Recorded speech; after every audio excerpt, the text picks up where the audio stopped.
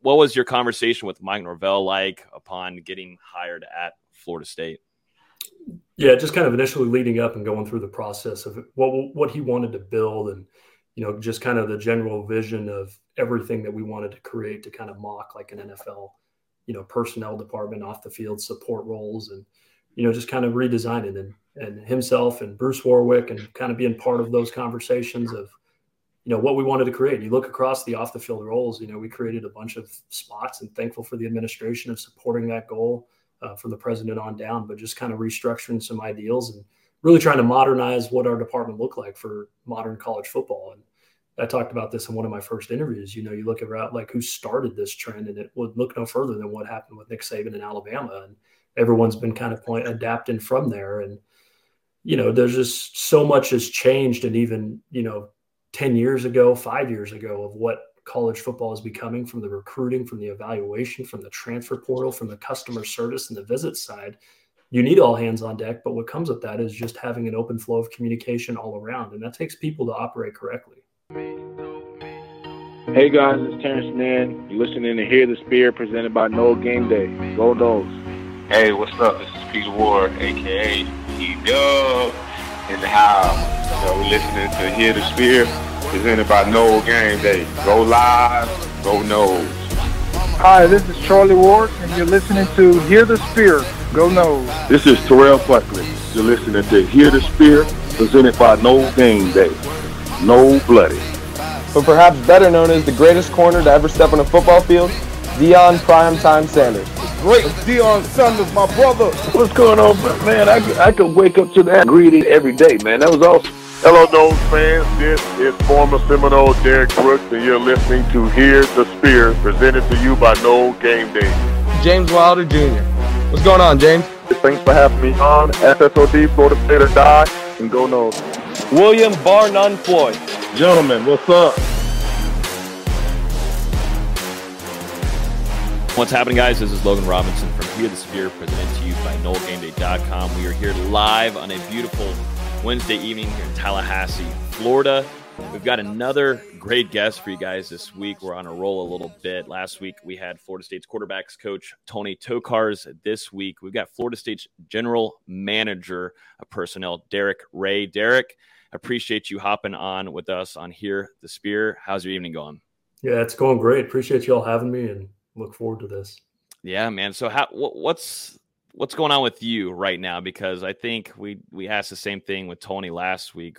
Once football season ends, it feels like maybe to the fans, things get a lot more quiet and chillaxed. But I have a feeling definitely on your side of things, it's not so relaxed. But what is it on your side going on right now? Yeah, obviously our coaches are on the road right now during the contact period, kind of getting a head start on the class of 24 and other ones making their swings through different schools. And, recruiting never stops, and it's always ongoing. And we're getting our guys settled. Obviously we started last week going with our first tour of duty and getting to look at, this year's 2023 team and starting to get in the run of it. And I know Coach Storms and his staff have their arms around them, and, starting that development process as we geared up to head towards spring ball.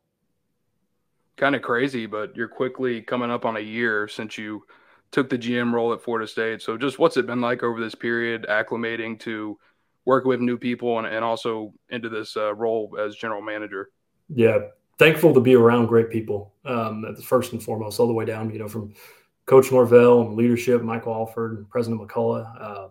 I'd be remiss if I didn't mention just how great of a staff that we have together and the amount of low egos and everyone working towards the common goal. But transition to Tallahassee and moving 3,000 miles away from where I previously was, I couldn't be more thankful for the experience I've had leading up to it and kind of going through it. And it's hard to believe it's been a year already, because it's, I look back and there's sometimes I feel like I've been here for 10, but then there's times where I feel like, gosh, feels like I just got here yesterday.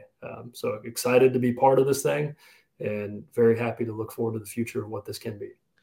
Before we talk about Mike Norvell, what is Michael Alford like behind the scenes? Because we get to see him on Twitter and, we've been able to talk with him quite a bit as a media person, but on that, getting to know him now for about a year, what's it been like working with him, behind him on a lot of things and projects?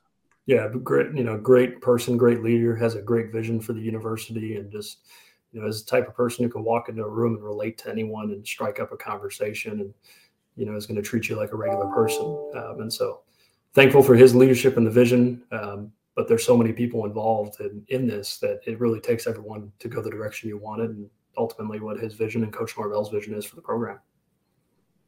Probably going to jump around here a good bit, but shortly before we hopped on here, Florida State officially announced the hire of Patrick Surtain. So just with his ties to the NFL, his ties as a high school coach down in South Florida, what do you feel like he brings to the staff?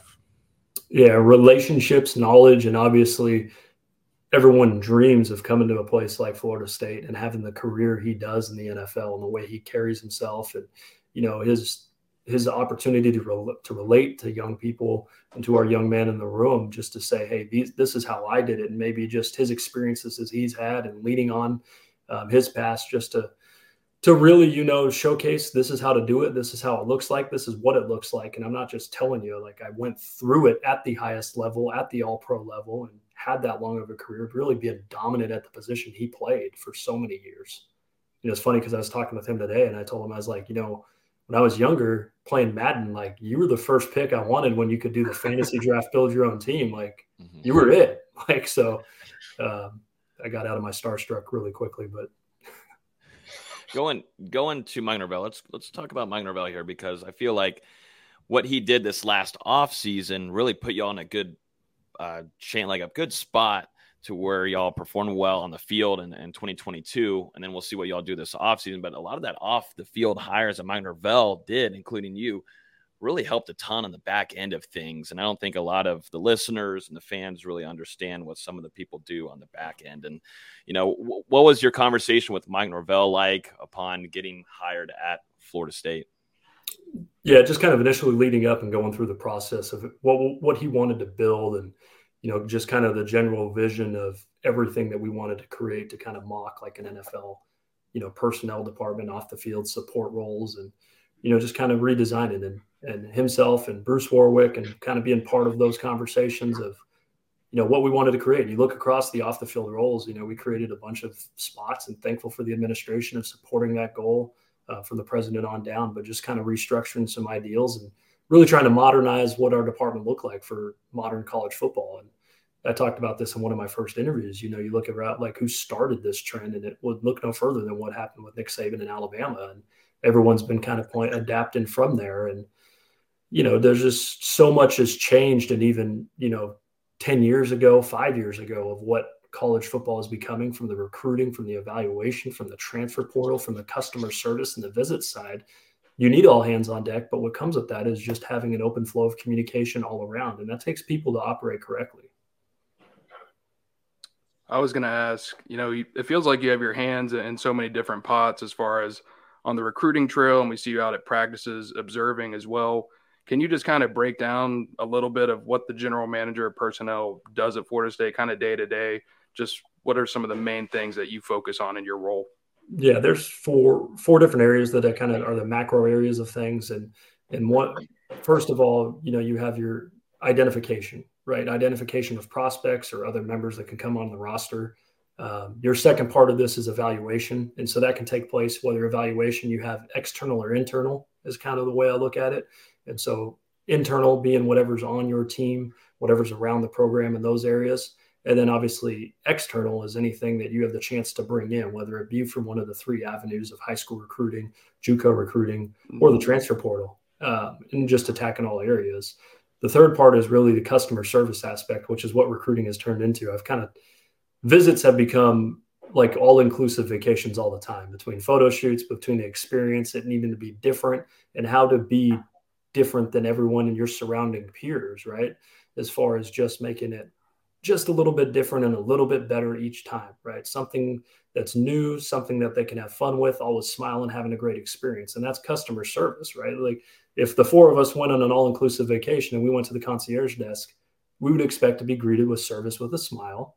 We would expect to have a great experience and everything to be on point. Otherwise, we might not have a great experience. And it's the same thing when guys are on visits with their families. We want to create those experiences. And then the fourth is the marketing component. And so everything, for graphics and things that we're working with, Derek Satterfield on everything that we're marketing the correct way on social media, our mailing campaign. And I'd be remiss if it wasn't. It's not just, there's so many great staff that I'm surrounded by and that I have the opportunity to work with that head up each of those departments, from Chuck Canner in our personnel department with Michael Zerby and Jeremy Smith. And then you have our scouting department, John Garrett and Justin Krause, heading up the offensive and defensive side of the ball. Our high school relations group with Gerard Ross, Ryan Bardo, and Kewan Ratliff, to our recruiting operations department with Madison McCormick, Jenna Kinker, and Haley Carter really kind of heading up all those areas. And then Adam Van Clay, who's our director of recruiting, working with our graphics and our video team, Mike Gerzabek, Mitchell Miller, Calvin Bridges, and Garrett Goodwin. There's a lot of people that it takes to make this run effectively. And so I just try not to get in the way. I was about to say, I'm over here like nerding out. All the kind of stuff going on behind the scenes intrigues me so much. I mean, the amount of work that you're putting on in the behind the scenes, because we really just see, like we were just talking about in the production meeting before, you see Dustin or some of the other guys on the beat sitting out there taking the photos of the guys before they go in. But that just seems that's a big weekend ahead of a heavy schedule for not only the recruits there for photo shoots. They've got all kinds of things with meetings with coaches, watching film, yada, yada. But also the families are there. You've got family, siblings to also take care of during that. And there's so many things that go on that are very intricate throughout a weekend. A day, you get half a day alone. You got to try to crunch in as much things possible. But what do you think is making you all different? Because it seems like you are trending in a really good direction for these relationships that are being built, because you're seeing a lot of these high profile recruits are coming in, they're picking Florida State, they're having in the top 2, top 3. And in years past and, 3 or 4 years ago, that just wasn't the case. What do you think, under Mike Norvell and what you are doing along with the other staff are doing right, or at least different right now, that is helping y'all in that case? Yeah. I mean, I think the main thing you want to be is authentic and real. And so not try I think so many times people forget what it was like when we were all 17, 18, 19 years old and you're getting recruited, and it was easy to sell and look through people who weren't being real. And so at the end of the day, no matter what the experience is, trying to be authentic and genuine and creating that family atmosphere and just being true to yourself. You don't have to be anything different than you are. It might not fit everyone at that time, but just being true, because at the end of the day, that truth is going to come out, and that's going to play in the long run. And so I think we always try to act like who we are. We don't try to put on a Hollywood show or anything in between, and just try to be regular people, because that's all we are. And just making sure everyone understands the message where, hey, you're going to get coached hard. You're going to get pushed hard to be the best version of yourself. And at the end of it, all of those results will take care of themselves if you do that way. And it seems to be paying off, because in a day and age where the transfer portal has kind of revolutionized college football right now, according to a lot of recruiting services, Florida State has the #1 transfer portal class in the country. So when you guys are going through your evaluations, how do you find that balance between taking guys from the high school level and then also saving spots to pursue players whenever they decide to enter the transfer portal? Yeah, it's always a balance. I think you look at your constant roster management, and that's every day, sometimes every hour conversation between coach and I, just understanding what our needs, whether they be immediate or projected for next year, the year after, the following year, and just kind of seeing where each person fits, because they're all different parts of the equation. It's not just, hey, this player plays position X and he fits in right here because we have this need. It's, well, how many years does he have left? What is his immediately, how much more upside does he have? Is he going to stay for 1, 2, 3? All of those play a factor, but ultimately the portal has created you can address it to what's your best avenue to win next year, right? Because it's all about next year, but you want to also encompass that, and how can you develop what's currently on your roster? I think the game has changed so much now. Recruiting is just as important, but retention has become the most important part after you recruit them, because once you recruit them and you've hit and you've identified them, you need to make sure they retain themselves on the roster too. Because after you develop them, you've invested so much, you better make sure they end up staying there too. So when it goes into something like this and you're going through the numbers, you're sitting down with the coaching staff, Mike Norvell, what does that look like? Just kind of going through an Excel sheet or something like that? of the numbers, at least trying to keep all those numbers together. Cause I couldn't imagine now with the transfer portal, things change all the time, left and right, and who fits where depth wise. And do you need this at this position? What does that look like? An Excel sheet with Mike Norvell? Yeah, there's a couple different sheets that we use, just kind of our roster tracker, and always have an ongoing conversation with our compliance department between, with Grant Eskew and Tasha Fisher, making sure we're on point with our numbers, but also what's projected, what initials might be there. We haven't had to worry about initials or signee numbers that may be coming back the next year. We'll see what the NCAA decides to do for that area, but just really, hey, these are immediate needs, but it can change day to day. So it's important. It's not just, hey, we're always going to have a formal meeting. It might be a 5-minute conversation one day. It might be a 2-hour meeting another, but we're always going to have some sort of communication, daily or sometimes multiple times during the day, just to make sure we both are on the same page and see it kind of the same way. And I guess sticking with those processes a little bit, over the last, month or so, 6 weeks, whenever Mike Norvell started those exit meetings with the roster in December, and they got a chance to meet with their coordinator and position coach. How involved were you in that process as well with providing feedback to guys? As much as I needed to be, whether it be, in various scenarios of, specific guys wanting feedback from the NFL on kind of where they stood, but also, getting feedback on what they could do better, and then working with our coaching staff to make the best decision for our players in the room, not for us, right? Not selfishly, like what could be the best decision for that individual's player scenario. And it shouldn't ever just be a selfish, self-fulfilling deal of this is what we want, or this is what the coaching staff wants. What can we do best for the player's future? And really, those are some of those conversations, and, painting some of those pictures. Some of those conversations are easier. Some of them are become a little harder, but at the end of the day, we want to make sure we tell the truth, because that's what we've promised. I want to bring up a player too, Jared Verse, a guy that's going to stay for another season. FSU fans super excited about that. But going into the transfer portal at Albany State and ends up picking Mike Norvell, it seemed like, Jared really liked the way that Mike Norvell brought, just the tenacity, and also just being true to him and telling him, admitting what is going to go on at Florida State, the progress that they're making, the process. But how fun was that, just going through that recruitment with Jared Verse, and then also getting him for another season in 2023? Yeah, well, I remember walking in the first time for the first tour of duty, because I wasn't here for Jared's recruitment.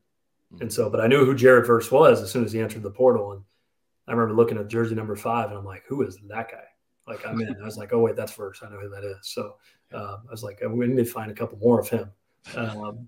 But, just for him to be able to come back, happy that that's a decision that he led himself to. Happy that he's a part of the football team, and, excited what his future is going to hold, because he has a lot of upside, and the sky's the limit for that young man.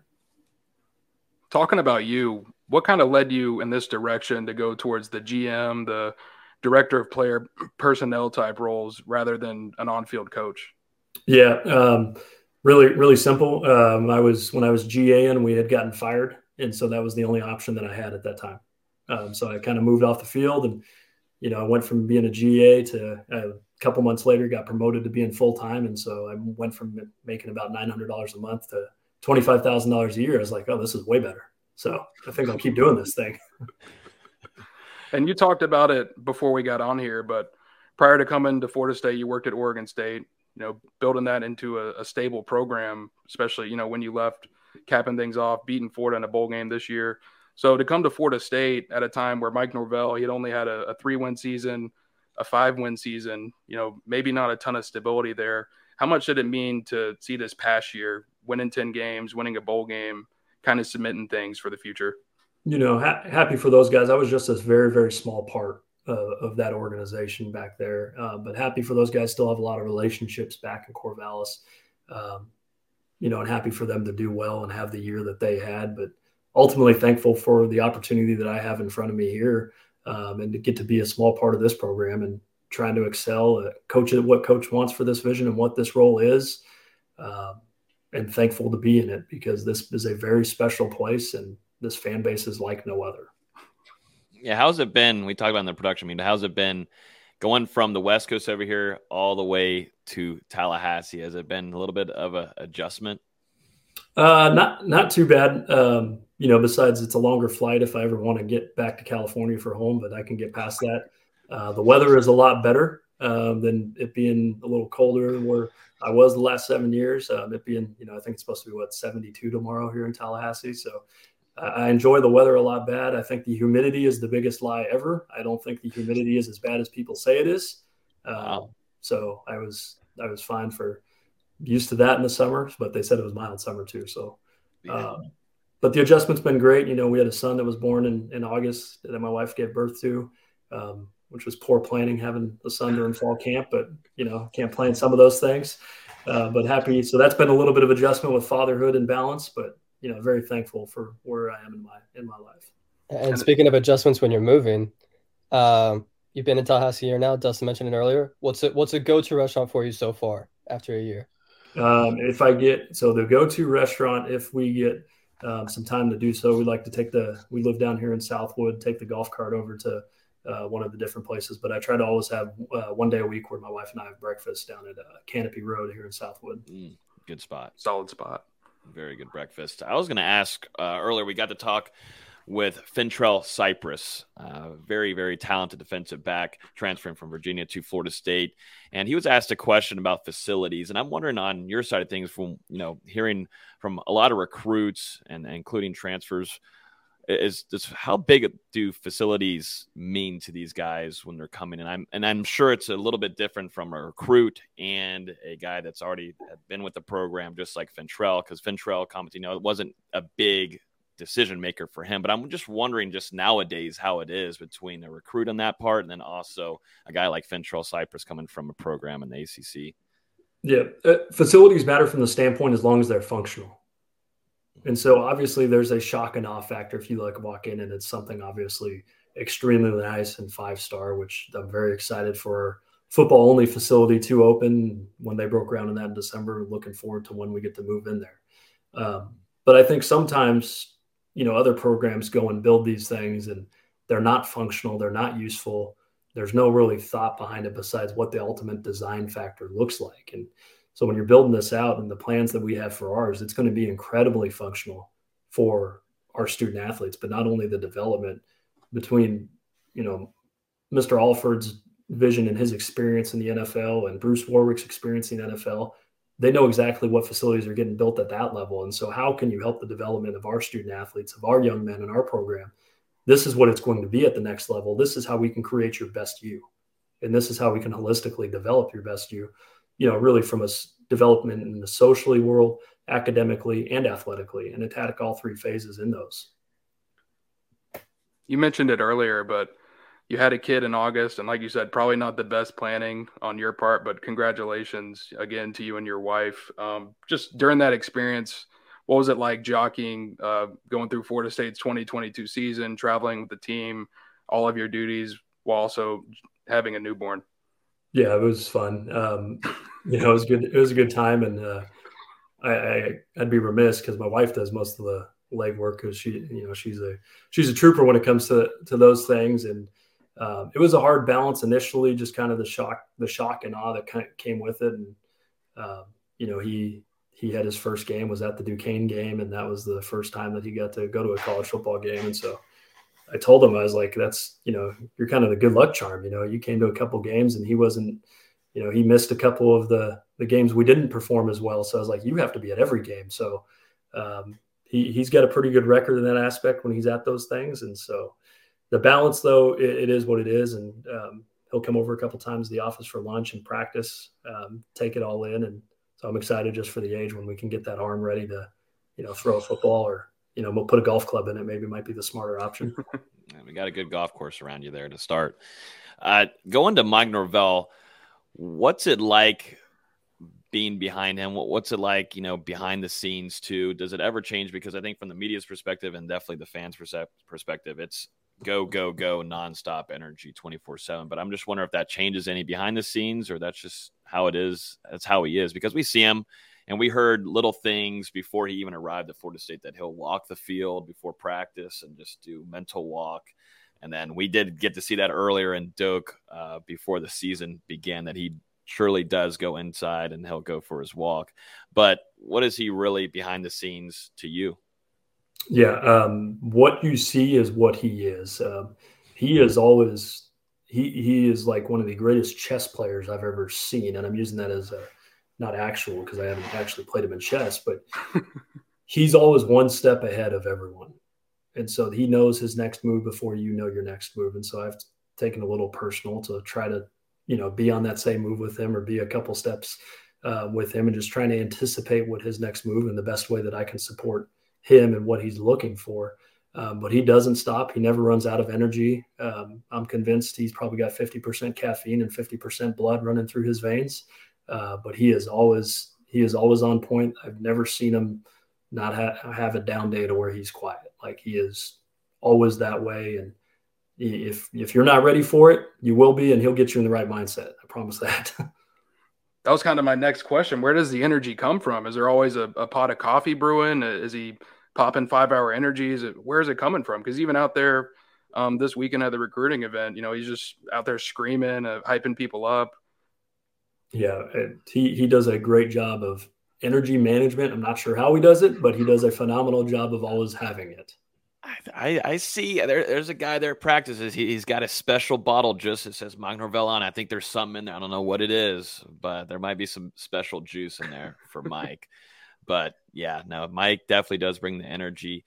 What has kind of been, I've only got a couple more, but what has kind of been the energy now after having a season like that? You're going into 2023 and things are a little bit different. We talked with Tony about this to where now you're projected to make a run here. Whereas if you're going into the 2022 season, that really wasn't the case. Now it seems like there's a little bit more pressure on you guys. And also for Mike Norvell and the team overall for you guys, it's also about the players there and the mental state of, hey, now you've reached the bowl game. You've reached to now where you're going to be fighting for a potential ACC championship. You're getting to that playoff.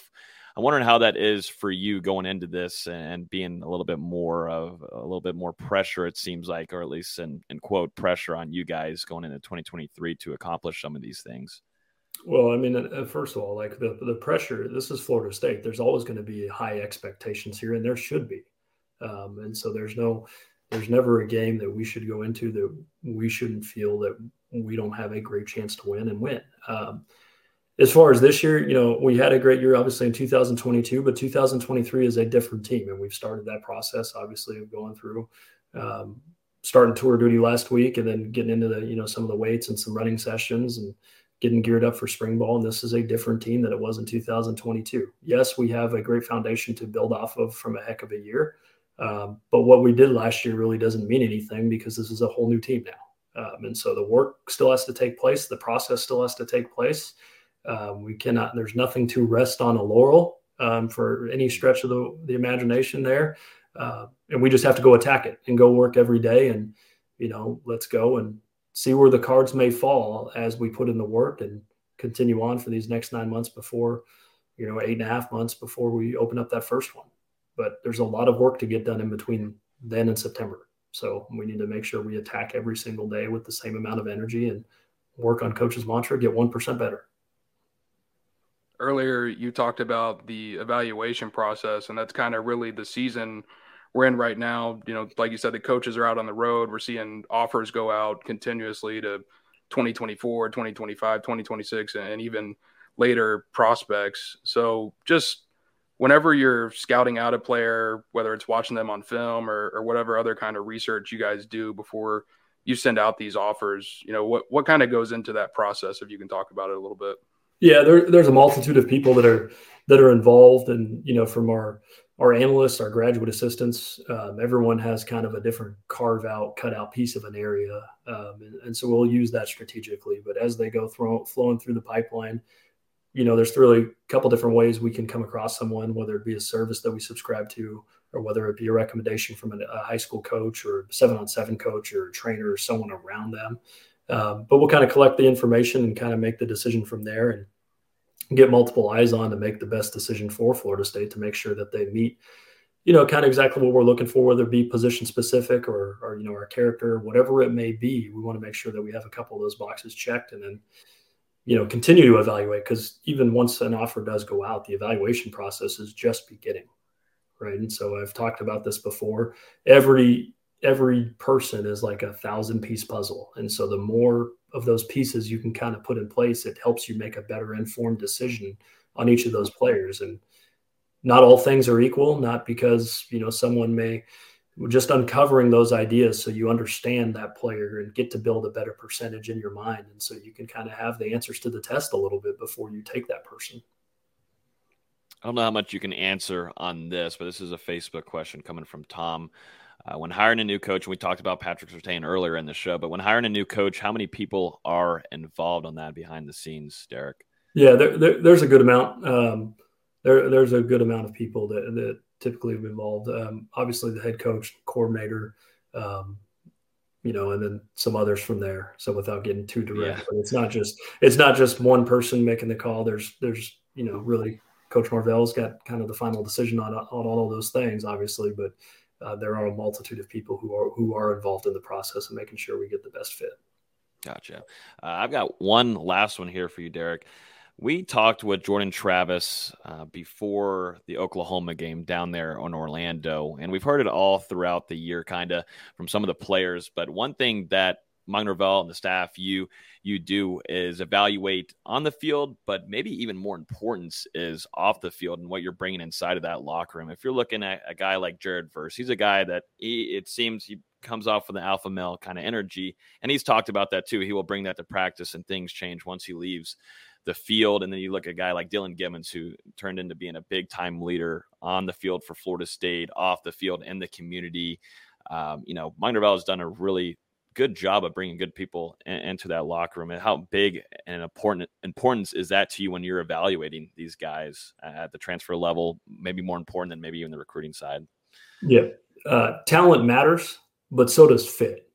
And fit goes a long way. It doesn't just mean, hey, we need a bunch of, for lack of a better term, just, acquired ways, right? Like, it's not just that we're obviously looking for, but fit in the locker room, fit in the position room, fit on side of the ball. But not just their athletic profile, how they're going to carry themselves. Are they willing to work? Are they willing to put in the extra effort?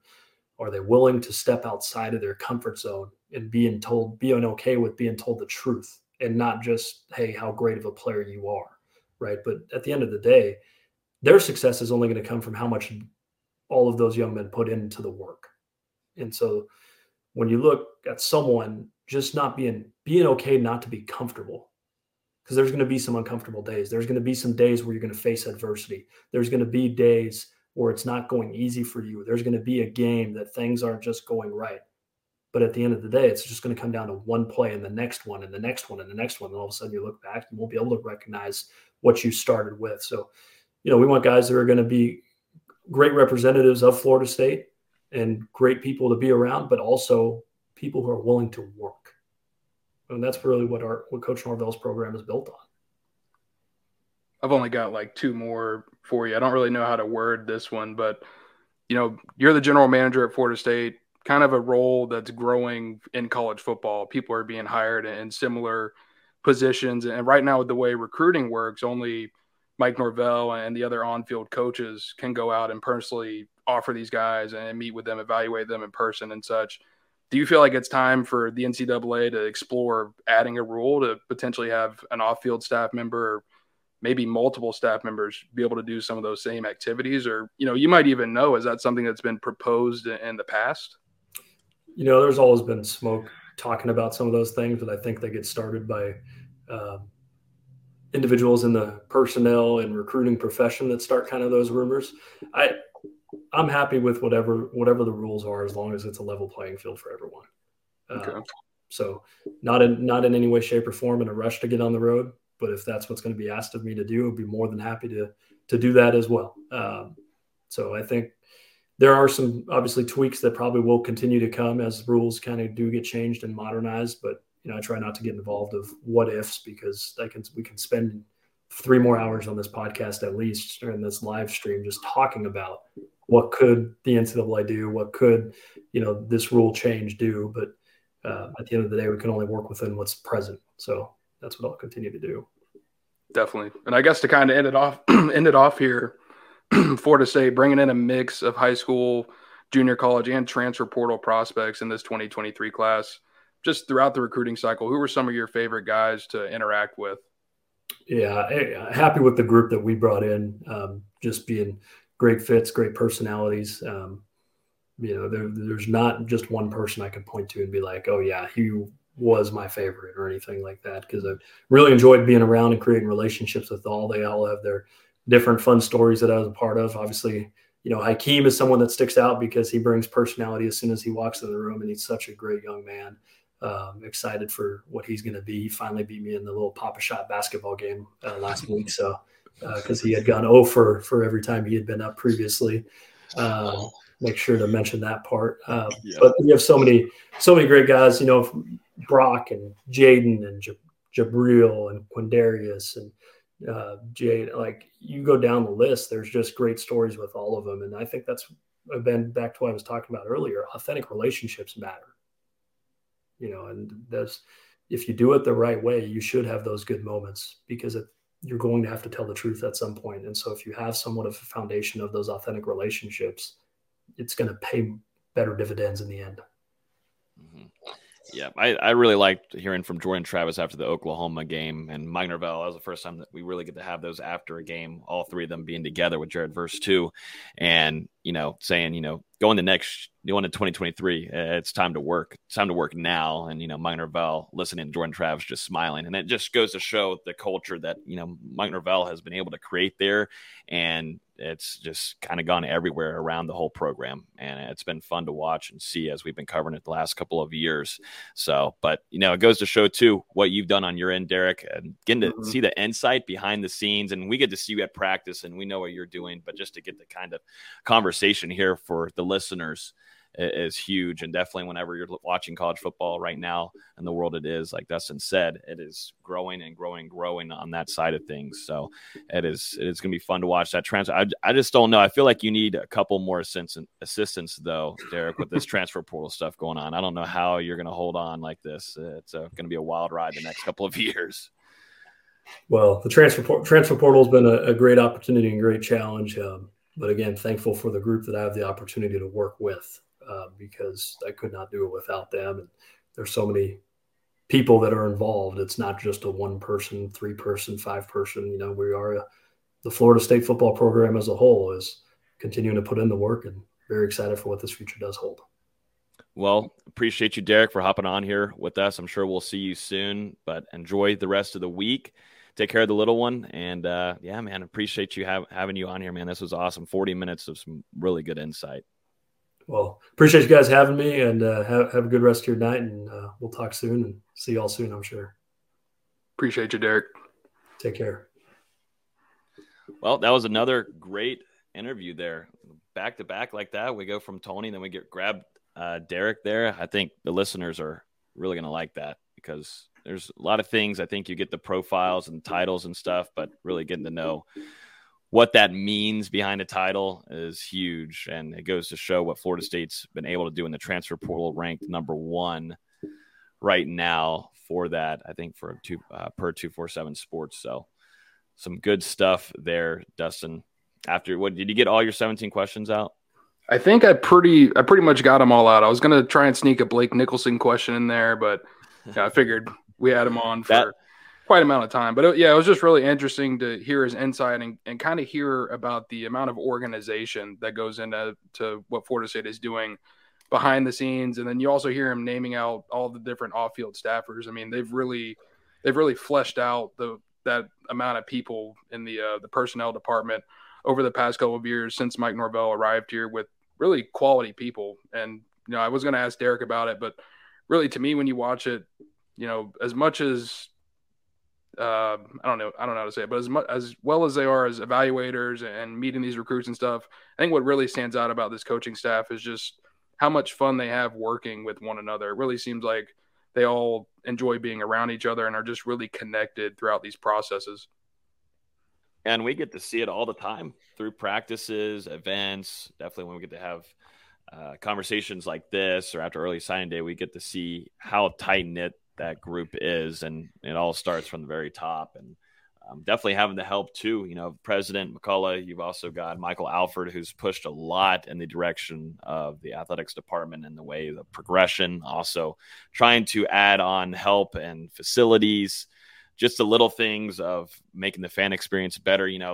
We've seen kind of a turn in the Florida State the football program as a whole that we have kind of been harping on, for 5-6 years when it hit a lull, and we were kind of wondering, well, which direction is this program really headed in? Right now, it does seem like in a positive way, and definitely have the addition of Derek along with the many of other names that he mentioned earlier. It's been helping a ton. So awesome to have Derek on here with us this evening. We've got a few quick hitters to go over. Nothing too crazy this week. A little bit of a slower one. I kind of expected this is how it's going to be for a little bit, but that's why we're trying to bring on as many guests as possible for the next couple of weeks until things start gearing up for a little bit of some spring practices and workouts. Let's talk about Florida State officially announcing the hire of Patrick Surtain Sr. as Florida State's defensive backs coach. This was reported a while ago, but now officially announced. Miami Dolphins, their season is over after losing to the Bills. They did give them a game. We were almost thinking maybe Patrick won't be here as soon as we might have thought, but in the end, Josh Allen, the Bills, they take down the Miami Dolphins. And on Wednesday, earlier, a couple hours ago, Surtain was announced officially. I saw a great reaction from some of the recruits along with the players. I saw Jerrion Jones. I saw Greedy Vance also put out some posts. Really excited about having their new position coach. But, yeah, guys, it's official. Florida State's got a really star NFL vet and a lot of ties down with South Florida in their program right now, and definitely in that defensive back room.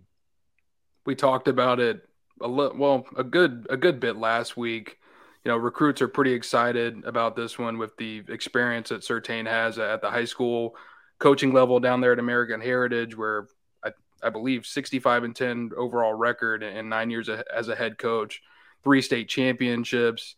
He sent multiple players to high-profile colleges across the country, had guys from American Heritage that ended up in the NFL, including his own son, and as well as mentioned in this press release from Florida State, Brian Burns as well, someone that he was tied to back whenever Burns played at American Heritage. But, man, I just can't believe the timing with these announcements. We got this coming out 5:53. I was at my house all day, and I'm like, all right, I'm going to go play pickleball with my friend. So the hour and a half that I'm out of my house – Dustin plays pickleball? To be fair, if there's any sport Dustin would play, it's pickleball. I guess that makes sense. Man, a 5:53 press release. I'm on the pickleball court, hands on my hips, just screaming. I think I broke my racket.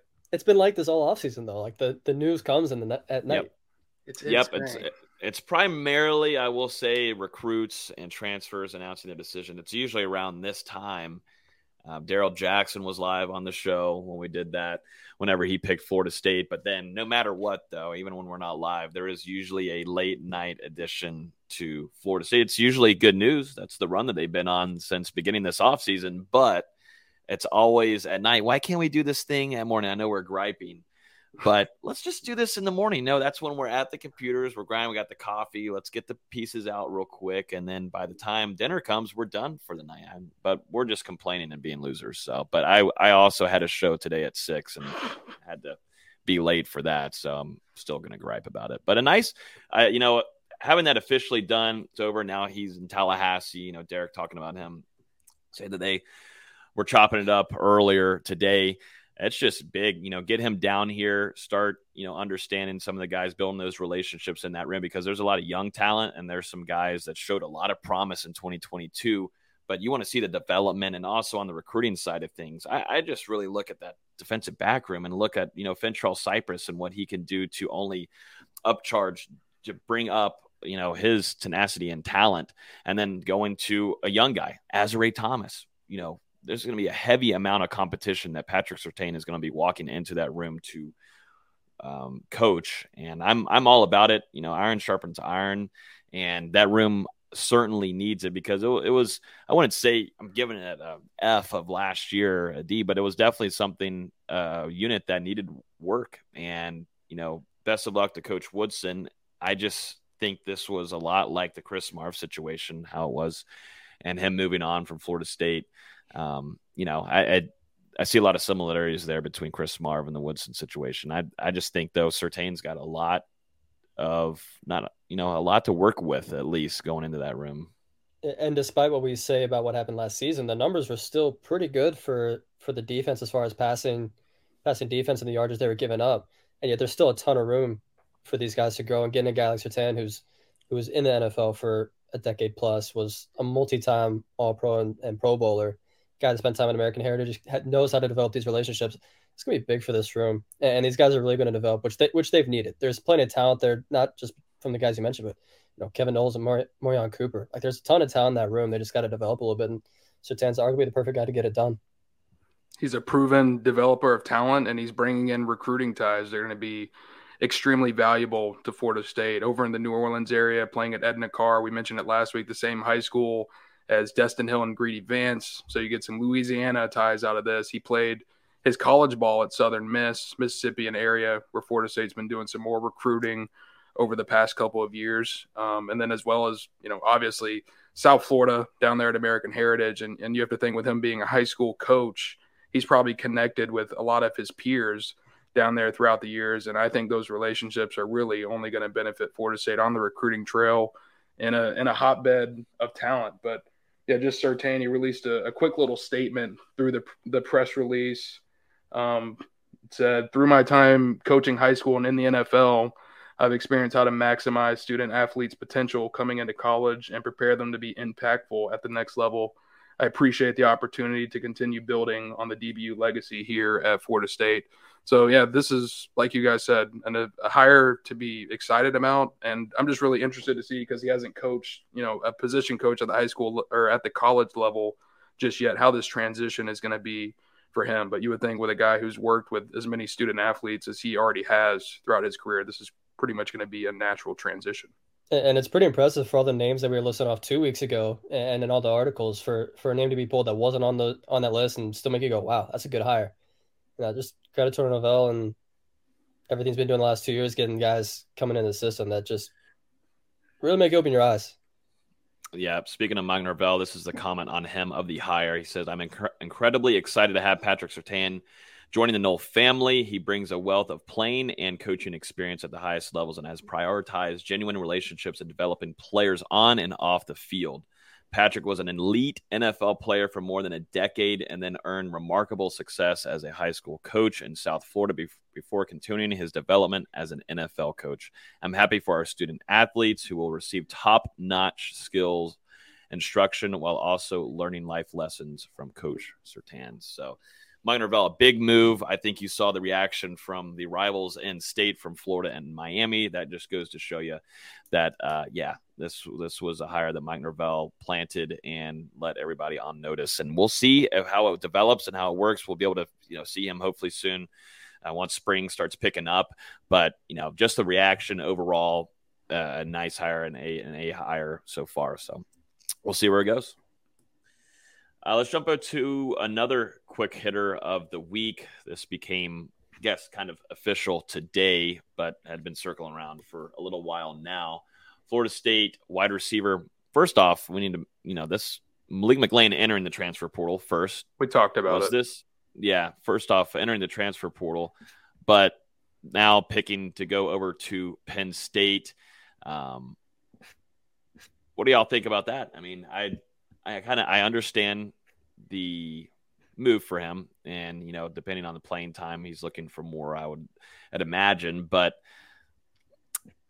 first off, I still think there was a lot of potential for him at Florida State, but just depending on what that room is, maybe the room looks a little bit different. And also, like I said, NIL is a different animal right now, and it's changing the way the transfer portal works. And I think there was a good opportunity for Malik McLean here. I think there's a lot of upside for him too in his college career. And we've seen a couple of other wide receivers go off and play really well at some other programs. DJ Matthews had a really nice career there at Indiana, but going over to Malik McLean, he ends up picking, to go play for James Franklin up there at Penn State.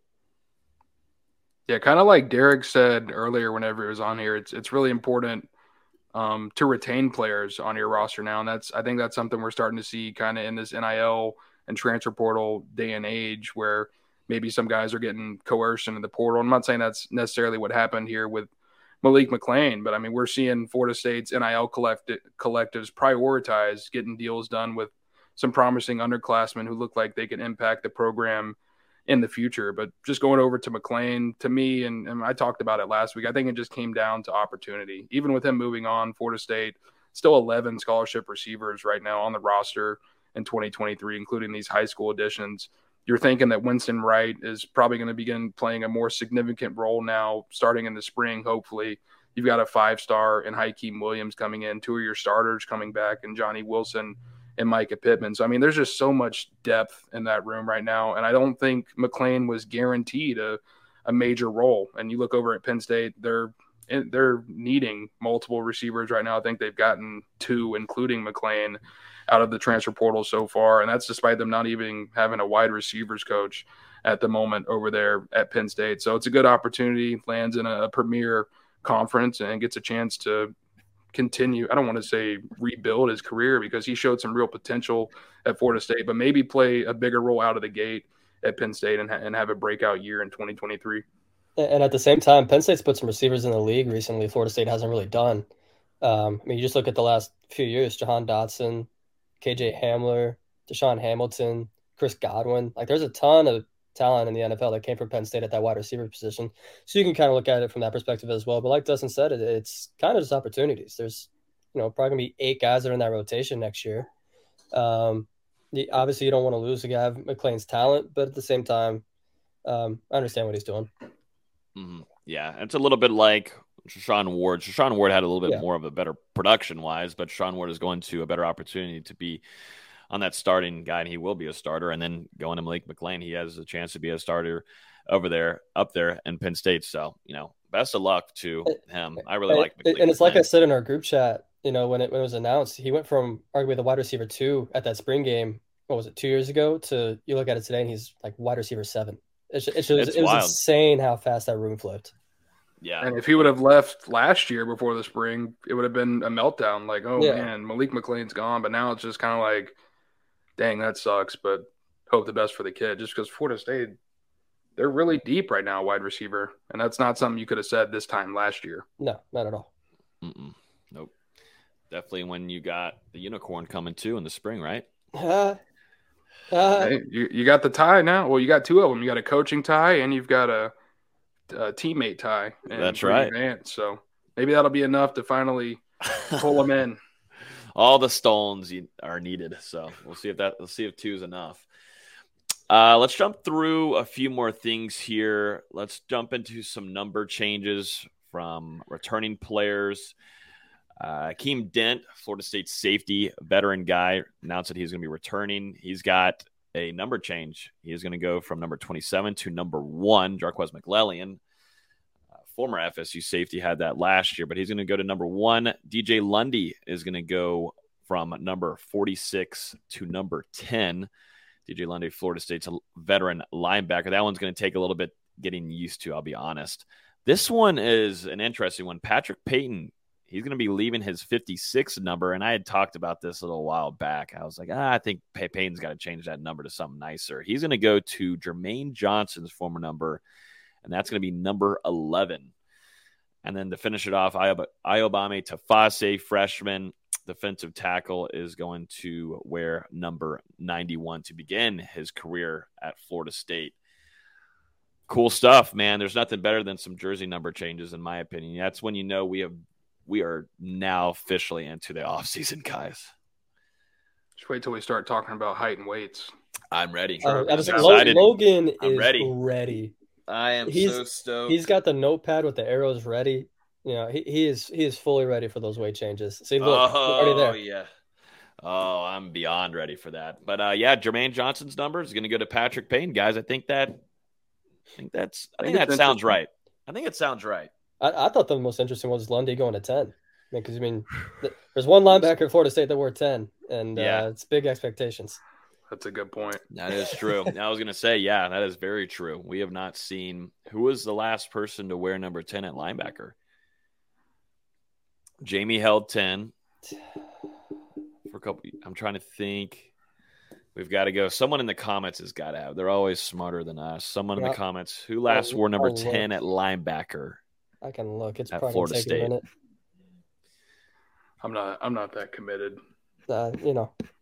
But Patrick Payton following in Jermaine Johnson's footsteps, but kind of ruins the story a little bit. He also wore number 11 in high school.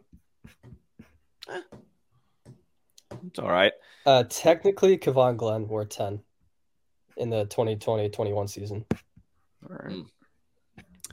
We got to start watching what people are wearing. We need this. You know, some people can't be wearing some certain numbers. If I'm being honest, we need to start holding some people back from wearing some of these special numbers. However, the worst defensive back should get number 2. Sorry. Damn. Jeez. Come on, man. Did y'all see Tim Brewster's I did meeting not watch hype, it. Whatever that was? I refused to watch it. I didn't know if that was a military drill or what. I had no idea. I saw everyone clowning it. I'm like, I'm good. I don't need to watch this. Well, I will say I tried my hardest to not watch it all throughout the weekend, and then eventually I said, you know what, today I'll watch it, and I do regret it.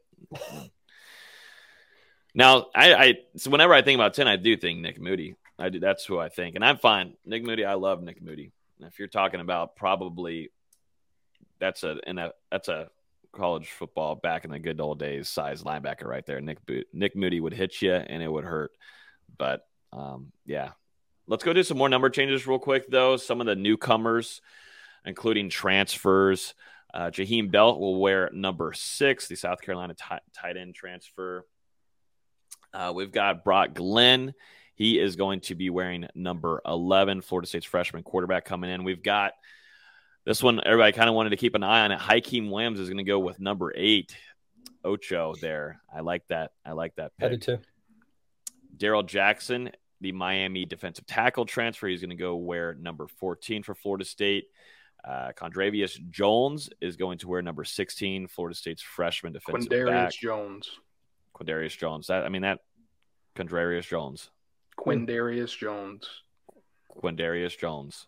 There you go. That's not cool enough. It's not like Vendravius Jacobs. Oh, I killed that Vendravius. I love Vendravius. I think we got to give him an NIL deal just for that name. Gilbert Edmond, the South Carolina transfer, is going to wear number 19. I don't like that. Sorry. Sorry. That's I don't like that's atrocious. I don't like Jackson. I don't like Jackson wearing 14 either. Both of those got to change.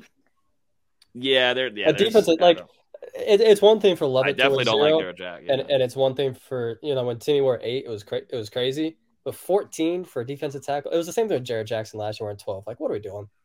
Yep. Not a huge major fan there. But, yeah, Gilbert Edmond, he's going to go with number 19. Vendravius Jacobs is going to go with number 20. We got Jaden Jones, JUCO defensive end. He's going to wear number 22. I also don't like that for defensive end, but I'm going to try to see if it works on me. Fentrell Cypress, he's going to wear number 23. KJ Kirkland, freshman defensive back, number 24. DeMarco Ward, the linebacker, number 31. No shocker here, Lamont Green Jr., number 45. Which is awesome. That's badass. Whenever his dad posted it earlier this week or over the weekend, it just felt right. Braden Fisk, defensive tackle transfer, number 55. I do like that one. I can rock with that one. He took Tafasi's number. It's that's fine. No offense, but Fisk has earned what number he wants. Yeah, someone took my number, I'd be throwing hands. Yeah. Okay. Jeremiah Byers, number 63. Casey Roddick, number 70. And we're getting to where no one gives a flying F with the lineman wearing. But that's crazy. Whoa. Keandre Jones is going to wear number 75. Lucas Simmons is going to go with number 79. Transfer tight end Kyle Morlock is going to wear number 84. And then newcomer kicker Tyler Keltner, number 98. Exciting stuff. I like Hakeem in 8. I really like that one. That's probably the best one. That's a dub. Brock Glenn in 11.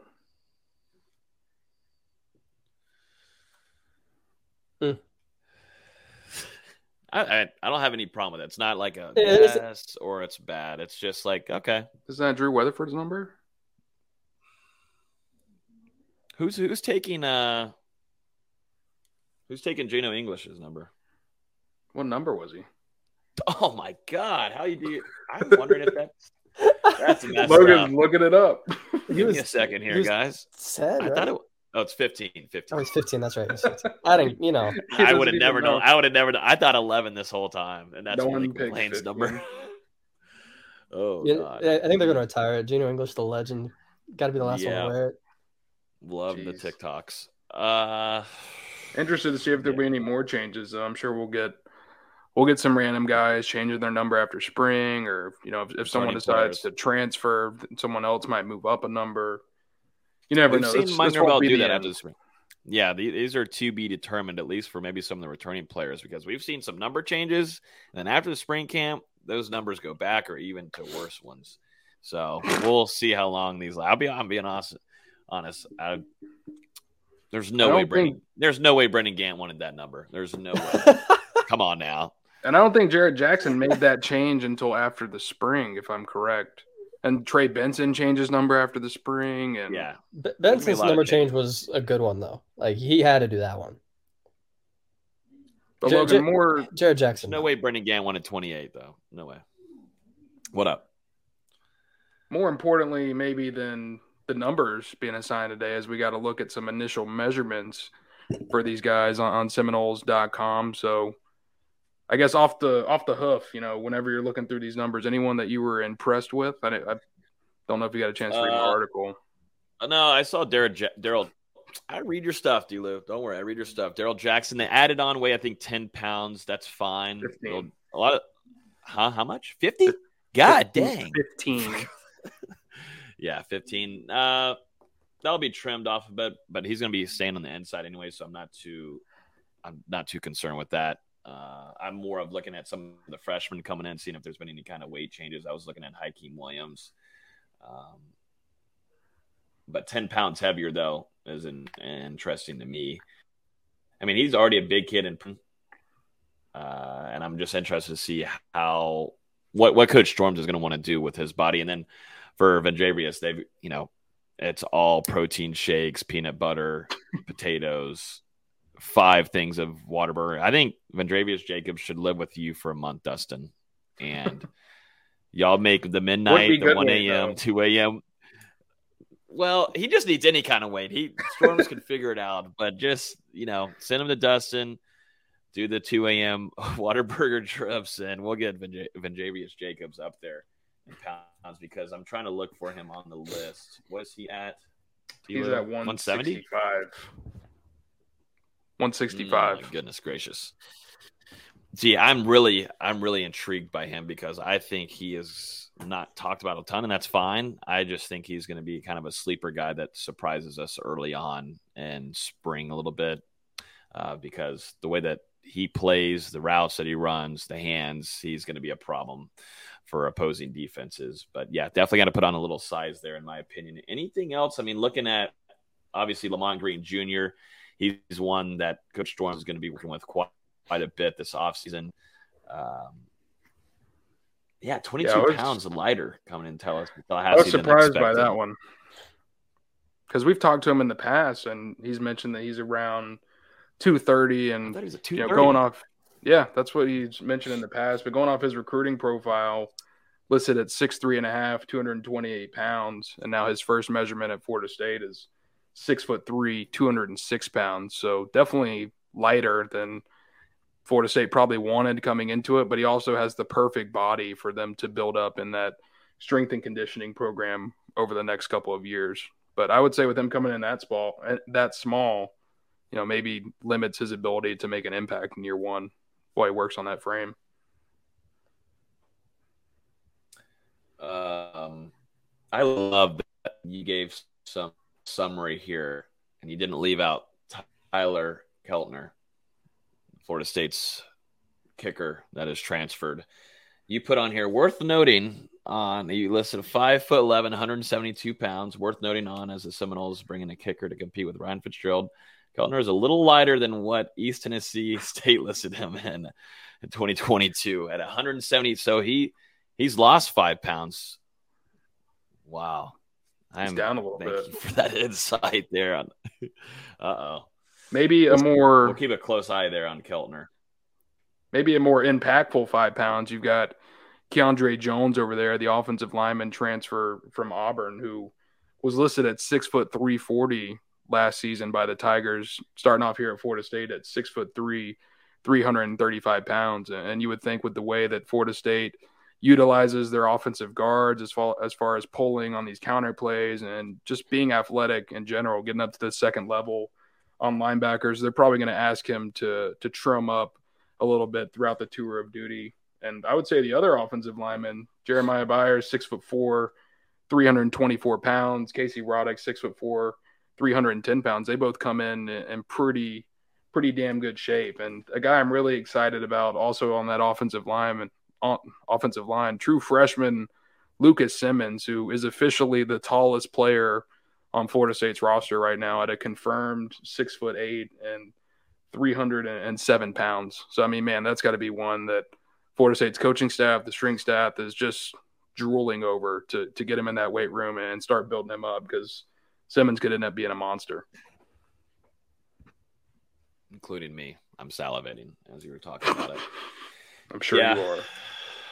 But then, like I mentioned with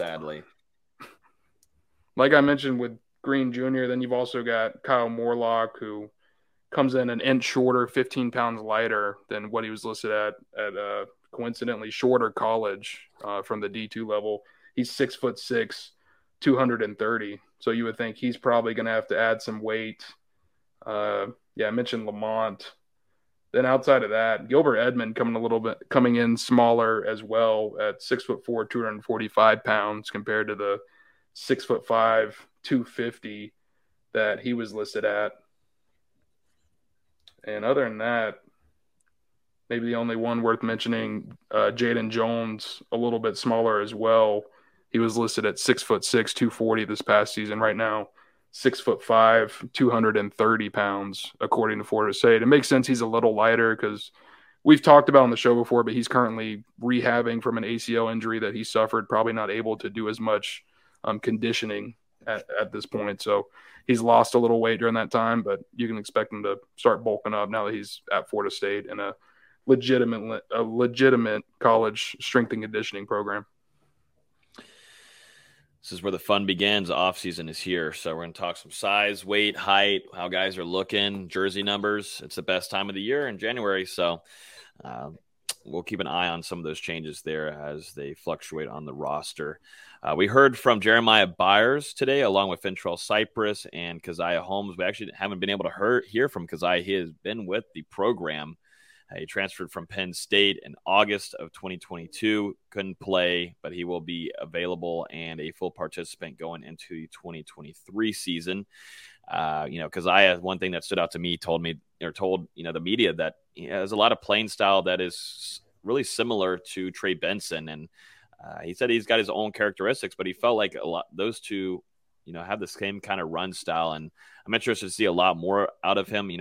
We get questions in Discord and also in the chat about, what does he look like? And, we only see him a few times in scout, and it's really hard to evaluate. And I don't want to just blab on about scout team stuff going on. Once we get a good look at Keziah Holmes running through with first, second, three, team, we're looking at two, Florida State and Coach Yak. Ronnie Hill has gotten reps with first, second team. A lot running back room gets a lot of reps no matter, where you're at on the depth chart. So we'll see a lot of Keziah Holmes during the spring. We heard from Fentrell Cypress. Jeremiah Byers is a big guy.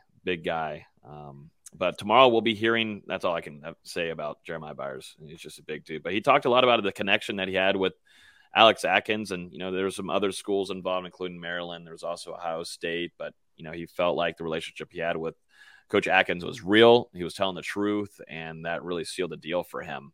So we heard from them on Wednesday, and then tomorrow we'll be hearing from Florida State defensive tackle transfer from Miami, Darrell Jackson Jr. We will be hearing from transfer Casey Roddick, who came from Colorado, offensive lineman. Then we'll start hitting some freshmen with KJ Kirkland, defensive back. We'll also be hearing from Lamont Green Jr., of that 2022 class, the guy that 2023 class that began it all, and then tied in Jaheim Bell, South Carolina tight end transfer, which that will be a pretty good interview because media, you guys didn't get to talk to him whenever he came and made his visit down to Tallahassee. So it'll be good to really pick his brain on why he picked Florida State and talk about, Florida State's offense behind Mike Norvell and Alex Atkins and what they're doing there. Should be an intriguing morning as we hear from some of these newcomers. And I think another thing to note with Florida State turning the page on last year, unveiling this first iteration of the 2023-2024 roster for the spring semester, a guy that none of us maybe expected to still be here, listed at number 71, Dimitri Emmanuel, who grad transferred to Florida State last offseason. We were expecting him to move on, having exhausted his college eligibility following the 2022 season, but it seems like there's a possibility of a waiver on the table. And just looking back through his career, I believe he missed the 2019 season at Charlotte. It was either the 2018 or 2019 season that he missed due to an injury that he suffered. And now Florida State going through that waiver process. And as for now, keeping him on the roster. So that'll be something to monitor throughout the next couple of weeks, the months, as hopefully a decision is made there. And, if you keep Emmanuel around, you're really only losing Dylan Gibbons and Jazden Turnetine from that offensive line rotation, adding in 3 more guys out of the transfer portal and some young guys on the roster that are growing, plenty of experience back as well. So, man, you've got to be really excited with the way that unit is trending at the moment, especially if they get this waiver. And Emmanuel was a nice surprise last year. He was arguably the second best offensive lineman.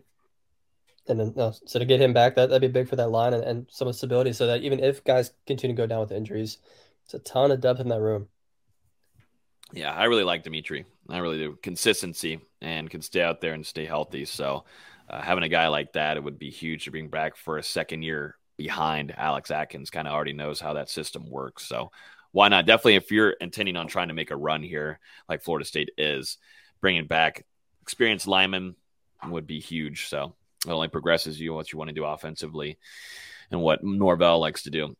Let's end it off here with some basketball, VZ, because, man, that kind of shocked me there when the notification came up on my phone that Florida State went up and beat Notre Dame on the road. Well, really wasn't expecting that. They got their first win of the season outside of Tallahassee.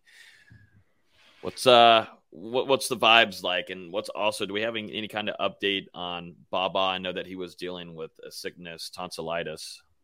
Yeah, he played last night against Notre Dame. They said they almost thought he was going to have his tonsils removed, which would have been a crazy scenario. He sits 16 games, comes back for 1 game, and then he sits out with tonsillitis, and they're talking about it getting removed. Talk about. Could they cut those things out in November? Come on. Yeah. The NCAA did this. I'm blaming the NCAA. They did this. They just crazy timing. And being at that first game in Wake Forest, just all the hype and anticipation for him to get on the court, and he is just gassed. He was so tired in that Wake Forest game. He was tired yesterday against Notre Dame. It's going to take him a couple games to get into playing shape, you can tell. But there's a lot to like there. But, man, that Notre Dame game was an anomaly of all anomalies. They were up 32-8, 9 minutes into the game, just making everything in sight. Darren Green was making step back fades and tough corner threes. Notre Dame couldn't buy a layup. I think they missed 3 straight point blank layups in about a 2-minute span. And you're looking like, is Florida State going to win this game by 50? Then they put Marcus Hammond in. Caleb Mills sits with 2 fouls, and Notre Dame goes with 2-3 zone, and it's a 10-point game at halftime. Florida State's ugly rear end showed with the zone offense again, kind of going back to last season. Second half, you get Caleb Mills back in there. You get your secondary ball handler. It was much better. Matthew Cleveland finished with his 8th straight double-double, just a couple short of the Florida State record. I believe he's only 2 short for consecutive double-doubles in a season. Jalen Worley had a career high in points. He was really good, especially in the second half. Wasn't afraid to have the ball in his hands and go to the free throw line. And I thought Cameron Corn did a really good job against Nate Laszewski, who's one of the better players in the ACC. And was not good against Florida State last night. It was a great win. I did not expect Florida State to come away with a double-digit win against a team like Notre Dame that can, frankly, shoot the lights out of it when they want to. And last night was not one of those nights. I sadly couldn't watch it, so I can't give any analysis on that. I was down in Tampa, couldn't watch it, sadly. I went out to dinner. It was surprisingly fun to watch. It was the most fun I've had watching a Florida State game all season. And now they have a pretty brutal stretch coming up, going at Pitt on Saturday, which has already been a house of horrors for Florida State as a program. And Pitt's actually kind of good this season. I think they're 6-2 in ACC play. They just beat Louisville on the road, which, not saying anything, but they're better than they've been in the past. And that's already been a house of horrors, like I mentioned. Can't remember Florida State ever winning there. I think they won. Ooh. Yeah. I think it was it the Scotty Barnes year? Probably not since Pitt got in the ACC. Nah, they won recently. I think it was 2 years ago. I'm pretty certain on it. But I'm also pretty certain it's the only time we've ever won up there. Because when I first started working with the team, that was the first road trip I ever got. And that's when they still had Cam Johnson before he transferred to UNC. And we lost by, I think it was 27. They absolutely smoked us. Then you go to the 2019 season, where it's just Florida State's best team ever, and they lose the first game of the year at Pitt. I remember that. Yeah, they won 2 years ago at Pitt, the Scotty Barnes year. And then did they? Oh no, that was the last game that they played up there. It was that game, and then the year before that was the first game of the year. It's a house of horrors. I can't imagine that it's going to go well, but we'll see. We'll see. Fingers crossed, baby. Fingers crossed. I wanted to mention, too, Terrence Mann setting that new regular season career high. 31. Yeah, shout out to him. Great performance there. He's been starting games recently, too. I think he started the last 6 or 7 games for the Clippers because they've needed some point guard play, and he's, for some reason, their most reliable point guard with John Wall and Reggie Jackson on the roster. Kind of speaks to the level that Terrence Mann's been playing at, and credit to him. He deserves everything that he's going to get these next couple of years. It's crazy to see how it's working out for him in LA right now. That's for sure. He's building a heck of a career for himself. And it's crazy. Last time we talked, we were talking about how Scotty Barnes was kind of not playing as well. These last 2 weeks, he's been on an absolute tear. I think he's averaging like 21 and 8. Damn. Now you just jinxed him. Yeah, but that didn't sound like wood. That didn't sound like wood. But between us and the Bill Simmons podcast, where they were just railing him, just trashing him left and right, he comes out with this stretch he's led over the last 2 weeks and has really shut some people up, which he kind of needed to. He was off to a rough start for the season. True. Well, we'll keep an eye on those guys in the pros, and then also Florida State as they'll be taking on the road. It's not going to be easy, but that game is going to be at 3:00 this weekend on Saturday. So we will have a preview for that. Is that it, everybody? I think that's everything. I don't think there's anything else worth mentioning. We kind of had 2 back-to-back guests on the show. We'll see if we'll have one the next couple of weeks. We're hoping so. We're trying to get some entertainment for you guys because things are obviously starting to get a little bit slower and slower as we go. But we're going to try to bring on some guests for you guys. And honestly, it's been great getting some insight from these current guys that are on staff, including Tony Tokars last week and definitely from Derek this evening, spending a good amount of time with us too. So shout out to Derek for hopping on with us earlier. And should have some recruiting stuff popping up. Florida State hosting a junior day this weekend. They're also on Saturday. There'll also be some guys coming in on Friday. And it sounded like next weekend, Saturday the 28th, is going to be a pretty big day as well. But as far as this weekend, you got some guys coming in like 5-star Cam Davis, 4-star quarterback Luke Kromenhoek, 4-star defensive back CJ Hurd. And then as far as targets, top 100 defensive end Dylan Stevenson, and a bunch of other talented guys, some 4-stars, some 2025 prospects, guys that Florida State's already offered, guys that are top targets, and then also guys that they're evaluating who could earn offers. Kind of a mix of different prospects and their respective recruitments coming in this weekend. So should be a fun time out there, I'm sure. Yep, hopefully with some better weather than unlike you had last weekend when it was cold as crap. Yeah. Yeah, it was really cold, and then it started to warm up, and I was still wearing. I learned last year, I don't care if I look like a baby or what. I'm dressing warm, so I had on the hoodie, I had on the beanie, I had some tights on under the sweatpants. I was bundled up to say the least. To say the least, I was bundled up. You wuss. And then Coach Atkins walked by and just laughed at me, and he's like, "It's not that cold." And then he walked into his nice warm building. So I mean, oh my goodness, oh God, Lordy day! I'm sure any Northerners that are listening to this or in the chat, please set him straight. But yeah, I think that's going to do it for the show this evening. Appreciate Derek hopping on here with us. We will be back live on Wednesday at 8 o'clock.